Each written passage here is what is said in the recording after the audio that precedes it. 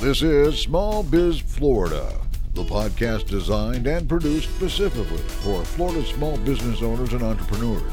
Small Biz Florida, talk that works for Florida. This podcast is supported by the Florida SBDC Network, providing the tools, strategies, and expertise to help Florida's business community thrive. Visit the Florida SBDC online at www.floridasbdc.org or contact your local office and get started on your path to success today.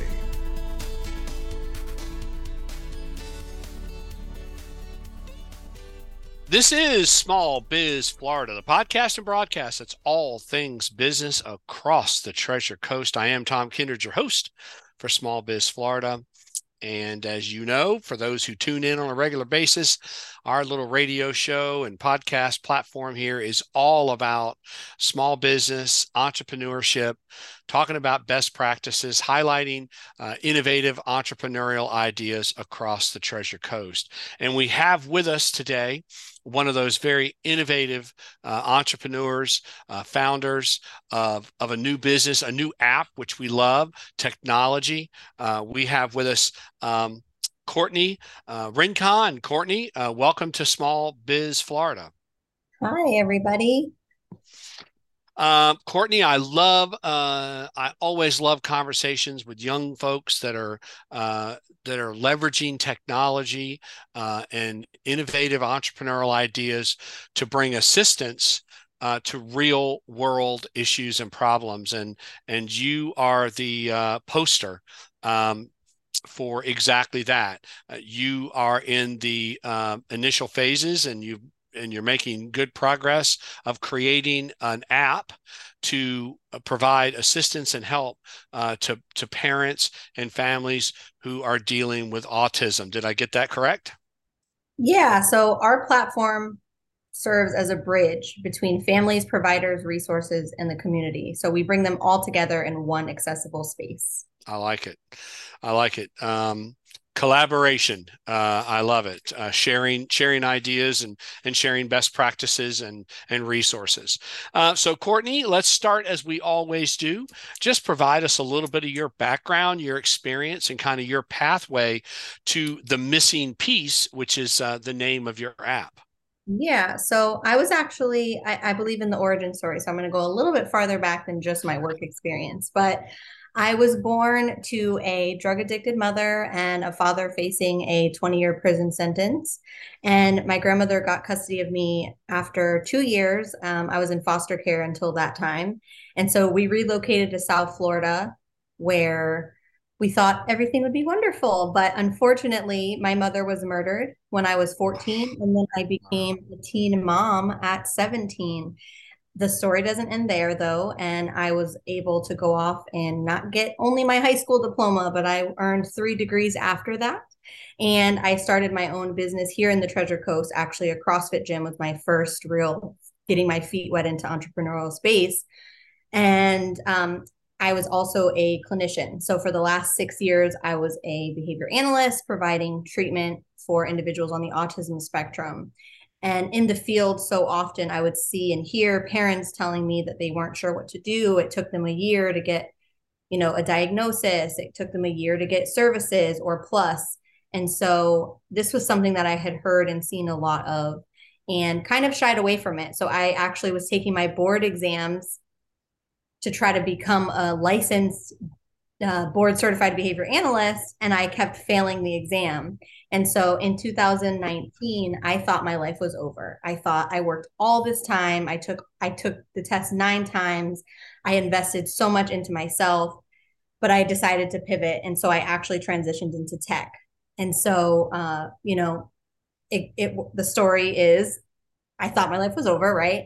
And essentially it wasn't. And Nice. Yes. I actually wrote out these ideas in 2019, but they didn't actually come to fruition until this year when I had sat down and talked to another founder, and I was able to just make it very simple, and I basically, after that, it was just starting to take one step at a time. And so I'm super thankful that I found somebody who would just encourage me and make it sound so simple. Now, it hasn't been that simple, but And then I ended up finding a school called Avocademy, and they do UX UI design. And so for people who aren't familiar with what that is, it's essentially the way that we interact with apps, how it looks, how it flows through each screen. That's like the beginning stages of the development. And there's a lot more psychology that goes into that as to why and how, and what people are how people will interact with it. And so they actually have done all of my services until this point free in exchange for their students being able to add it to their portfolio.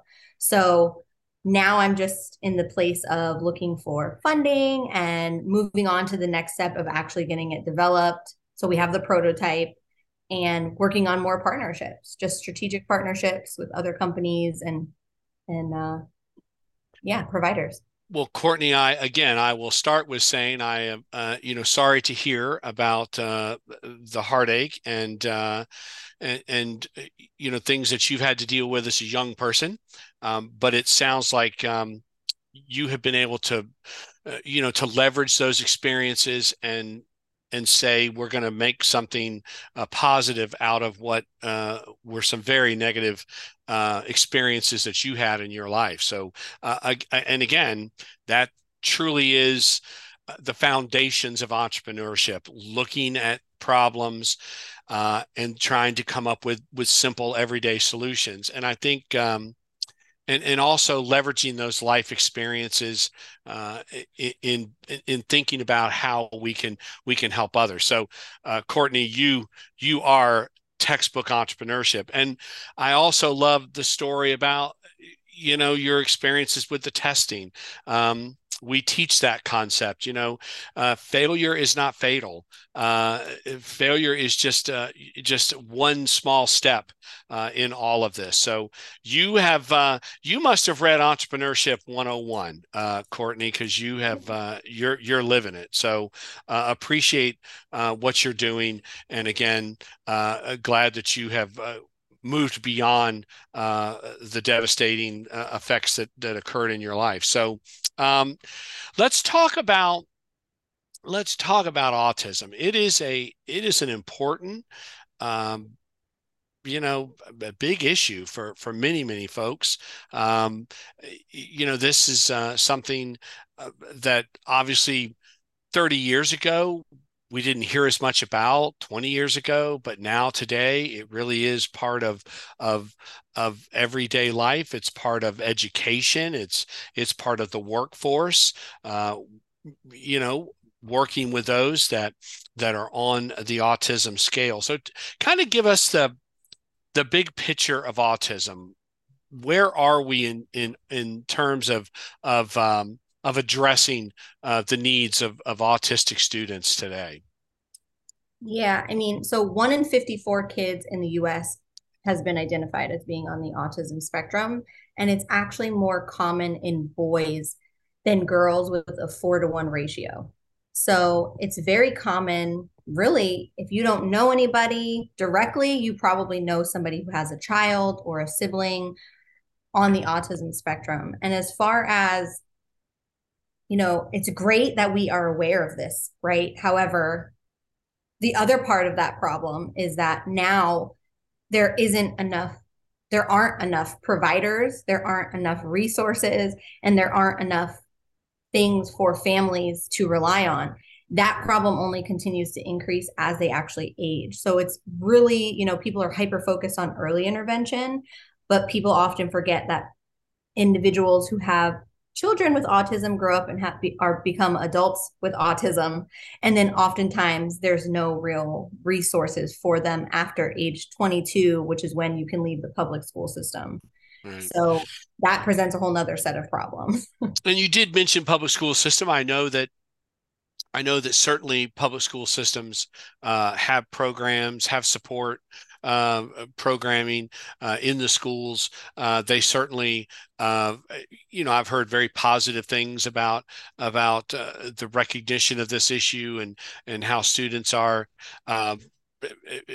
Flourishing in schools today and working their way through that the K through 12 with autism. Is that a fair statement? Is this the school systems are addressing the issue? they're addressing the issue, but also their job is to be education providers, right? In all fairness, that is what the job of a school is to provide education. However, because we're human and because the autism population is neurodivergent, they need different resources in order to thrive. And really, if we're stripping it down further than that, all of us have individual ways that we learn, right? It's the same idea for kids on the autism spectrum. It's what I love about working with kids with autism specifically is that the box gets thrown out because the box doesn't work. And so, it is a challenge. It is definitely a challenge for providers, for schools, for just in general. But I think that the great thing about problems is it gives an opportunity to provide solutions. Yep. So let's talk specifically about your actual product that you're still working to get funded and get into the app stores. So talk about the product. What's the purpose, mission? What does it actually provide for future users? Yeah. So this product actually has a B2B or business to business and a B2C component. But by connecting both the B2B and B2C stakeholders, we're creating a comprehensive network that enables families to access the support they need while partnering with the providers to showcase their services and connect with potential clients. One of the additional problems that we've seen with providers specifically is long wait lists for services. And this will allow somebody in, a rural area to connect directly with a provider that's maybe out of Florida. And now telehealth can sometimes be an issue. Let's think of a 2-year-old, right? If we're painting a picture, a 2-year-old can't necessarily sit in front of a computer, and especially a 2-year-old with autism. However, the app will be able to connect the provider and then essentially be able to get them, scheduled to come for an in-person assessment or whatever the service type is, which will just decrease the wait time, increase quality of life for families. Provide job opportunities and really eliminate so many more of those barriers. Because a lot of times right now with autism services, it's very much in a radius of where you are. So if you are in a rural area, you're stuck with whoever is around, and sometimes there isn't anybody around. So again, the missing piece, which is the name of your app, is somewhat of a connector, a collaborator app. You're bringing together all the resources inside of the app. Parents, business owners would be able to access information inside the app and connect to resources and assistance programs. Yeah, absolutely. The mission is to empower families and providers alike by facilitating greater communication, understanding, and access to vital resources. And you mentioned, kind of before we went on the air, you talked a little bit about there's a lot of resources out there, but you use the word siloed. So kind of explain where we are in the current space of autism support and resources. Yeah. So on one part, if you think your child has autism, typically what happens is you start Googling, you start looking up what that might mean. You start asking other parents. You might go in Facebook groups, and then the search really begins on what to do next. Who do I talk to? Where do I go? What is next? The app comes into that because we want to find people prior to them having a diagnosis. That's one part of it, right? So we want to be able to walk them through obtaining a diagnosis and then eventually actually being able to schedule directly with these providers to get the services that they need. And then the other part of it is for families who already know they have an autism diagnosis, but face the same things. What after school groups can are autism inclusive? What about school advocacy when I want to have somebody be present for IEP meetings, or I really want my kid to go to this school or this type of school? Which schools are actually autism friendly? What scholarships are available? Do I need to talk to a nutritionist or an alternative health medicine doctor? Because some people don't necessarily want Western medicine. And so it will provide all of those things in one place versus having to search and find. And then also the community aspect is they'll be able to go in and talk to other parents as well in the app. Again, Courtney, very valuable work you're doing, worthwhile work, and I know will be appreciated if you can get this app on the market, and we're here to help you get it out there. So, but let's switch gears just for a minute and let's talk pure entrepreneurship. Cool. You in textbook, it's chapter one and chapter two. Identify a problem, create a solution. Uh, and these can be simple everyday solutions to everyday problems. And again, this is obviously one of those issues where, to your point, when someone begins to recognize that they need assistance with autism, where do they go? Where is that clearinghouse? So talk about your entrepreneurial journey a little bit. What surprised you about this? What did you find difficult? Did you think, oh, this is going to be the easy part, and it turned out to be the most difficult part of this? Talk about the entrepreneurial side of this. Yeah, I love that question. But I think so. I think the app and understanding the technical part has actually been the easier part for me to understand. And what seems to now be the challenge is really uncovering more about provider pain points and really what they would even, what incentivizes them. So I know the consumer, right? The consumer, I know what their pain points are. I know what their problems are. I have talked to hundreds of people. I have thousands of, testimonies from families who what they need, right? So I know that part. It's been the other part of it. So it's like going after providers and thinking, trying to figure out, is this more marketing for them? Is it more of a social impact for them? Is it, what's the incentive for them? So that's been a little bit more of a challenge. And then also the fact that it's a $2.3 billion total addressable market. Okay. So autism services is only continuing to grow. And there's nothing like what I'm doing specifically. So because of that, sometimes I've gotten some pushback, right, from potential investors is they don't really understand it. And then there isn't really anything like it. So I'm really driving this ship to becoming something that no one has to see yet. But the exciting part of that to me is that I get to create something that nobody has yet. And that Mm, comes with good and bad. And so that doesn't scare me really, but it does present its challenges. right, But I know that just the market alone and the growth trajectory right. alone, that there is so much potential for what this can become. So, and again, just by your answers and statement, it is obvious that you understood, you were a behavioral specialist. I mean, you were in the space, you were conducting work.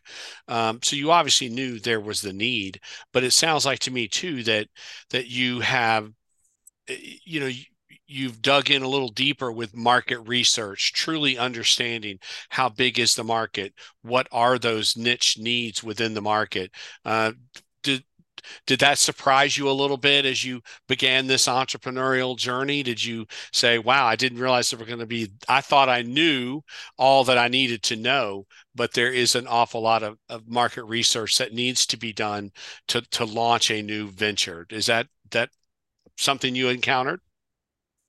So, yes and no, because if grad school taught me anything, it was research, Right.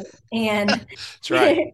I have been like consulting with the SBA as well. So I already knew what type of information I needed to uncover and needed to find in order to just demonstrate more relevance of the product. Nice.